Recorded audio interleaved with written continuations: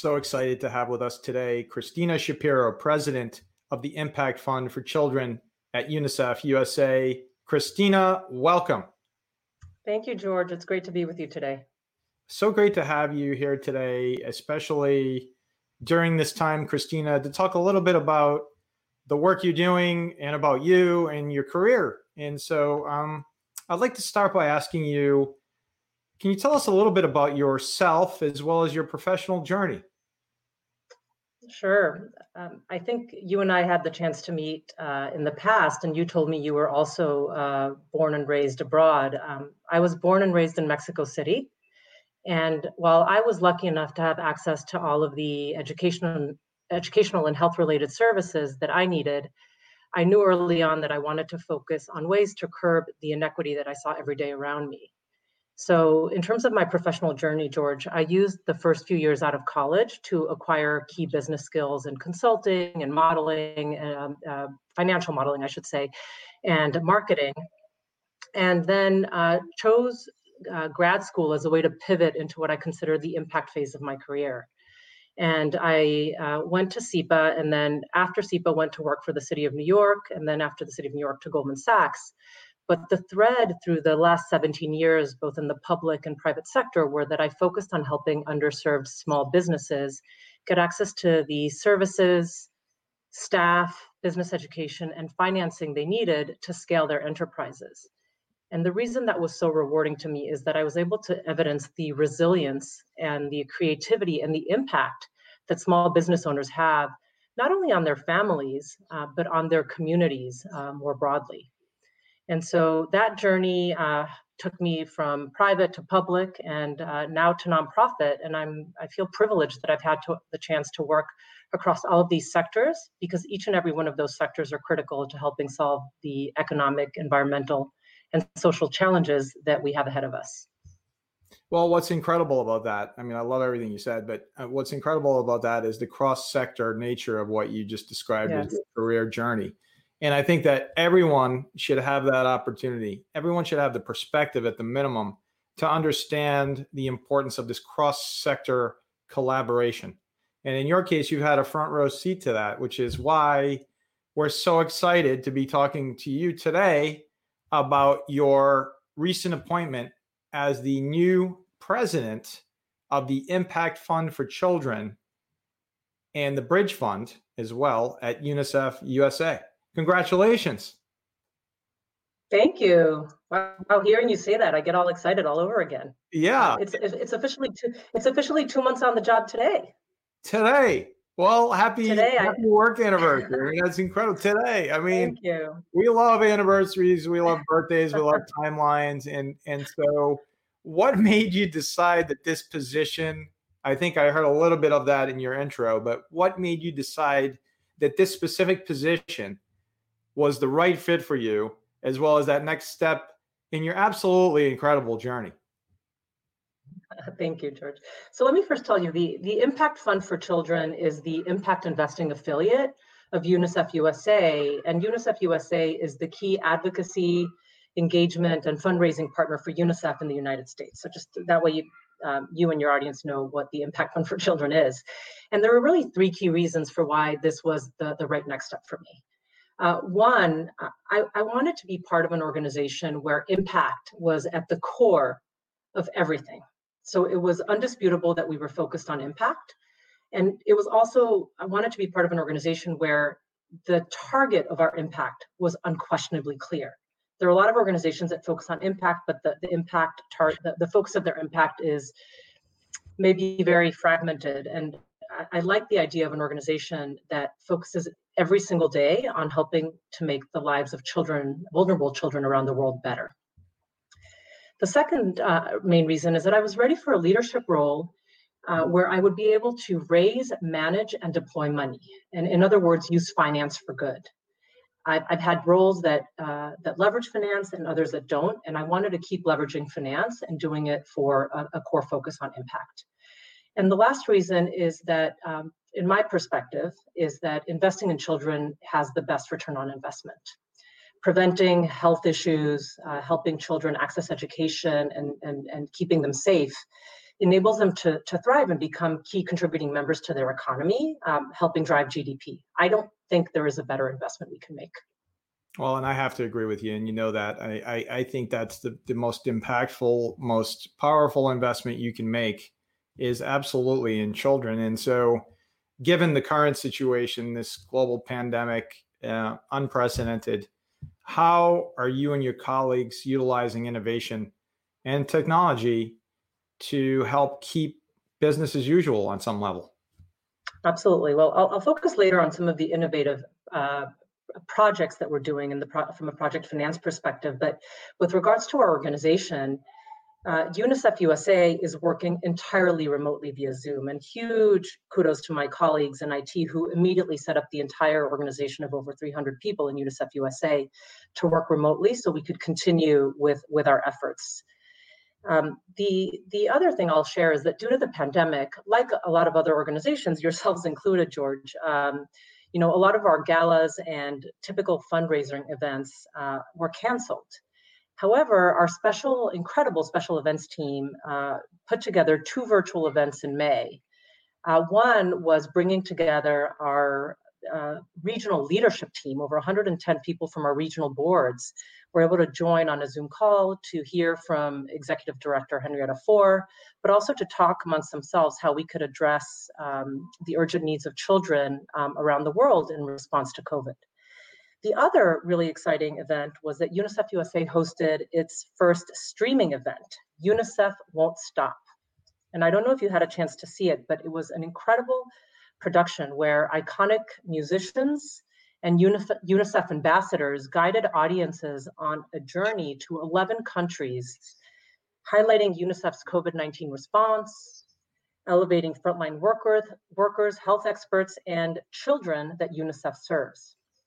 And during the event, I don't know if you are an ABBA fan, but Cher debuted her single Chiquitita with all of the royalties to benefit UNICEF's work. And 2 highlights from that event, which I think are really exciting for the team that produced it. One is that it's estimated that portions of that video were seen by over 5 million people, not just in the US, but abroad. And from a fundraising standpoint, UNICEF USA was able to capture a lot of new donors. 72% of the donations came from donors that hadn't previously donated to UNICEF USA. Incredible. So I think that was incredibly successful. Well, it is incredibly successful, and I did see pieces of it, and I thought it was incredibly inspiring and very well done, and especially a way to continue the eternal focus on the incredible work that you're doing at UNICEF, and obviously with all the work you're doing directly, including what we recently saw in the news, which is the Bridge Fund accelerated $10 million to scale up the distribution of PPE supplies, personal protective equipment. Can you explain to the global audience today about this acceleration and where some of these supplies are heading? Absolutely. So let me first provide some context again, so before I talk about the transaction. The UNICEF USA Bridge Fund is the core impact investing tool of the Impact Fund. You asked me a question before. The Impact Fund is the affiliate. It's almost like the parent company. And the Bridge Fund is the core impact product that the Impact Fund has had for the last 9 years. And the reason the Bridge Fund exists is that it addresses the timing gaps that emerge between when a donor makes a commitment to UNICEF and when the UNICEF actually receives that cash. So we aim to bridge that timing gap. And since 2011, we have been able to pre-finance over $340 million, helping nearly 1 billion children around the world. So most of the bridge funding that we've done has supported the purchase of vaccines and health supplies historically. It has also pre-financed the purchase and distribution of nutrition commodities and other UNICEF programs. But very importantly, we also have been able to respond in situations like emergencies like COVID-19. Mm-hmm. And so what you just mentioned is the fact that we were able to provide $10 million of bridge financing capacity for the UNICEF supply division to purchase PPE on behalf of governments that are waiting for funding from multilaterals like the World Bank or others, so that healthcare workers can safely treat those with COVID-19. So that's it in a nutshell. And what I would say is that you can understand, George, that in this pandemic in particular, every day matters. And our funds allow UNICEF to accelerate supply purchases, often by months. Incredible. So I think that tells you what it is. I want to answer your second question, which is where the supply is heading. And so, for example, the 10 million that we were able to provide has already been deployed to help several countries in Africa and in Central Asia to accelerate the availability of supplies. And the way that it works is that we provide the 10 million, they send it out to buy supplies on behalf of governments. As the World Bank funding or multilateral funding comes in, UNICEF can redeploy those 10 million multiple times so that they can keep purchasing supplies. So it functions almost like a revolving fund. They keep that 10 million on a revolving basis and then don't send it back to us until the end of the year so that we're able to help them achieve greater impact. You're describing such incredible impact, and I can see why you're so excited just 2 months in. I mean, it's hard to believe you've just been doing it. I mean, the way you're talking about it, it's as if this is the culmination of years of planning, and just I'm in awe. I'm awestruck by the work that you're doing. Can you tell us maybe a bit about some other projects, some big projects, because there are always big projects in the world you're working in? Yes, there are. At UNICEF that you're really excited and obviously passionate about. Yeah. Well, big kudos to the team. As I told you, I've only been there for 2 months. So a lot of what we're able to do is a result of the incredible team that is still there or that came before me that was able to set this up. So I won't take any credit for any of this work. So things that I'm excited about are our ability to remain nimble, in particular in times of crisis, George, where you just have to be able to respond quickly. And in the context of COVID, UNICEF has been working and continues to work with governments, partners, and businesses to provide access to life-saving supplies, including PPE, which we talked about. So I'm really honored to be part of this organization, because last week, UNICEF USA, in partnership with the Impact Fund for Children and the UNICEF Supply Division, announced a new financial tool called the FAST Fund for UNICEF. This is in addition and separate from the Bridge Fund. And the FAST Fund is meant to help accelerate the supply of PPE by providing financial guarantees for UNICEF Supply Division to procure essential goods. So I'd like to tell you a little bit about how it works, because it is different than the Bridge Fund. The FAST Fund will provide guarantees to protect UNICEF's prepayment of supplies until goods are delivered. This is important because some suppliers now are asking for about 1/3 of the total cost up front, which would increase the risk for UNICEF. So we provide the guarantee, and after the delivery of the goods, which typically takes between 30 and 60 days, the guarantee is released and can be used to guarantee another transaction, and so on and so forth until the fund's term ends, which we expect will be at least a year. And at this point, we're looking to raise $3 million at a minimum from individual donors, foundations, corporations, donor-advised funds in the form of either grants or recoverable grants. So think about this. If you're an impact investor that wants to make a very impactful investment and have the possibility of recouping your principal back at the end of 18 months, the FAST Fund recoverable grant is an excellent opportunity for you. And in terms of impact, this really grounded it for me. UNICEF USA estimates that for each $100,000 investment, which can be recycled about 6 times in 1 year, we're able to secure up to $1.8 million in supplies, which can benefit up to 12,000 healthcare workers. So we're calling impact investors forward because we think they can have a huge role in this crisis, and also obviously in helping us address the broader SDGs. So that's what I'm excited about. Well, and as you should be, because it's just profound and so incredibly rewarding to even just hear this type of work being done and led by folks like yourself and your team and all the folks that come around these projects. And now knowing that you are in a position of leadership within this organization is just so rewarding for me personally and professionally, because I understand the empathy and the pathos and all these other words that I could come up with that you include in your work. And so just a few short months ago, it was, January, and wow, we were looking at 3,500 odd some days to achieve those 17 broad goals of the United Nations. And we were sitting there saying, well, here's the timeline. We have a 10-year span. Here's all the work that organizations like, UNICEF are doing. Here's, this global work being done. And a few months later, we're in the midst of a global pandemic. And so what do you think, Christina, will play a key factor in helping to achieve these global goals by 2030?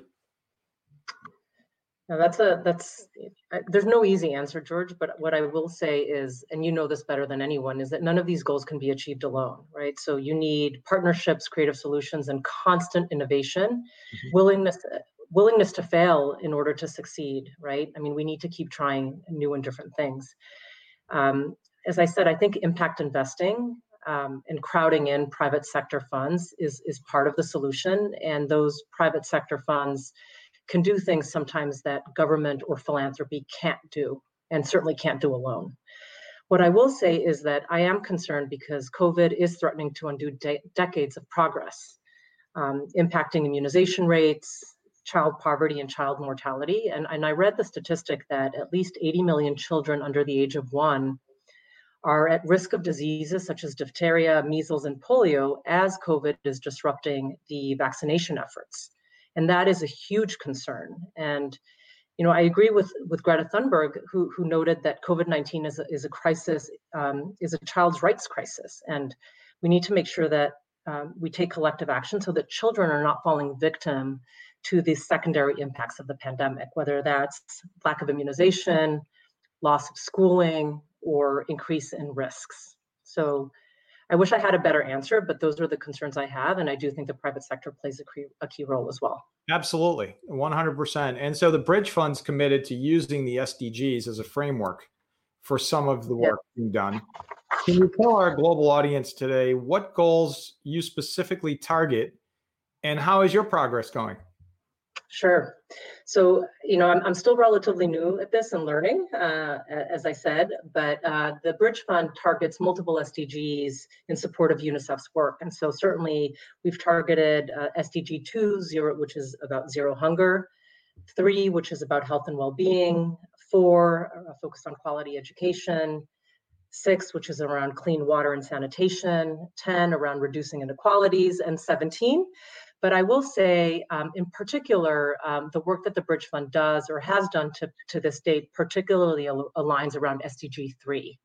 So if you look at our fiscal year 19 quarterly report for the Bridge Fund, the majority of our funding went to support health initiatives, particularly for vaccines against polio and measles, where we were able to help procure, just in that 1 year, 207 million vaccines on schedule.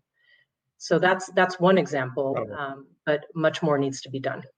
Incredible. And so at UNICEF and the work that you're doing, you're a few months in, how are you seeing the organization and your work helping to foster innovation?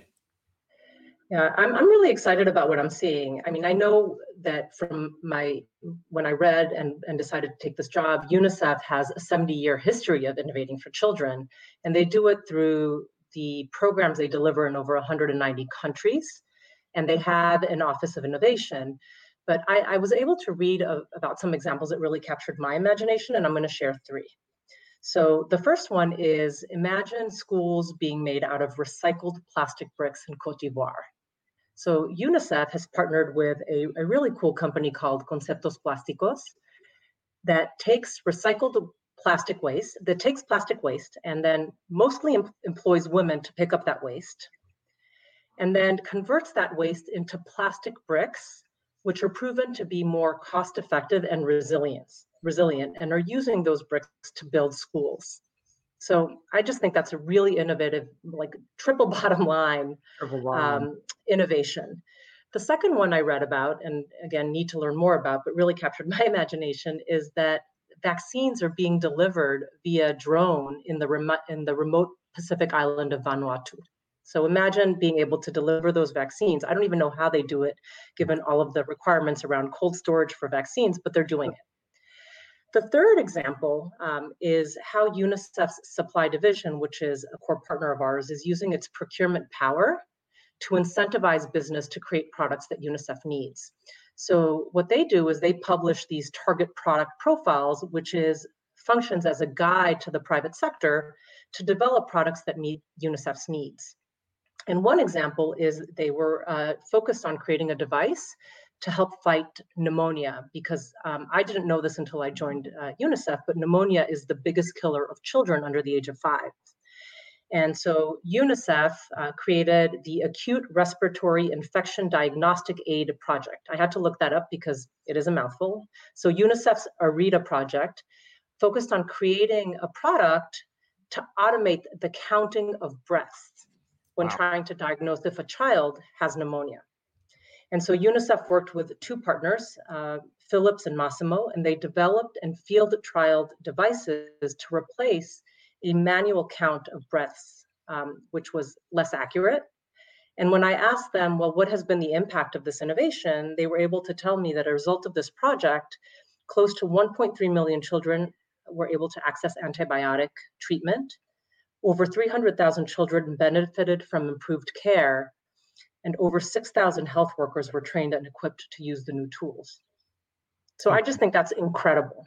I'm in awe of how they're using their power, their market power to drive innovation. Well, I'm just speechless by all of those examples. Yeah. I mean, those aren't, your common every day, well, here's what we're doing. That's just changing the world examples. Yeah, it's cool. And it's changing the world. And wow, I can see your excitement as to why, this role is so perfect for you, and why you're so excited to be celebrating today again, your work birthday at 2 months in, to see that excitement still there and only growing. And so we're at our final question in this incredibly insightful interview. And I'd like to ask you, Christina, what are your 3 key insights that you can share with our global audience that's helped you throughout your successful career? Okay. I don't know. I feel like I should be getting advice rather than giving advice, George. So feel free to share it with me afterwards. But I'll share 3 things that I think have helped me in my career and that I certainly share with my children. So I don't know, hopefully they're relevant for somebody out there. But I would say that the first insight for me is that in change, there is opportunity. And so I would encourage anyone who is considering how to grow their career to look for change, be comfortable with change, and learn how to thrive in it. And I think some people shy away from it, but we're in a world today where things are changing too fast. Even if you stay within the same company, even if you stay within the same role. I mean, think about how we had to adapt, and people in their existing roles had to adapt in the context of COVID. So embrace change. The second insight for me is don't make perfect the enemy of good. And I wish I had known that earlier in my career. I think earlier on, I felt like I had to be perfect at something before I had a chance to raise my hand and say, hey, I have something to say. And my encouragement to others is, sometimes you need to learn and be willing to learn and listen, but don't make perfect the enemy of good. And the last one, which I really do try and impart to my children, is that we each have a responsibility to achieve impact on what I say is a one-to-one, but also a one-to-many basis. And what I mean by that is that each act matters. What I do to make any single person's life better is important. And I think it's important to keep that in mind, in particular, when we're looking at some of these challenges that seem so overwhelming. But simultaneously, we have a responsibility to think about how each one of us can create a greater impact at scale. And that's regardless of whether you're working in the private sector, leading a small business or a large corporation, whether you're working for government and in charge of policy or managing contracts that touch thousands or millions of people, or whether you're in a nonprofit implementing a program either locally or internationally. So with that, over back to you, George, and welcome to hear any advice you have. Oh my gosh. I'm not often speechless. I've been saying that a lot lately, but you've left me in a in an incredibly inspired place after this interview today. And I know for all of our global audience today, it's going to be a lessons learned opportunity from your key insights. Christina Shapiro, president of the Impact Fund for Children at UNICEF USA. Today, on your 2-month anniversary as president, I want to thank you for all of these incredible insights. Thank you for all of the work you're doing and will do. I can't wait to see, and I urge all of our global audience to watch and learn from the leadership that you're bringing to the work at UNICEF USA as president of the Impact Fund for Children. Thank you, Christina. Thank you, George. Bye-bye.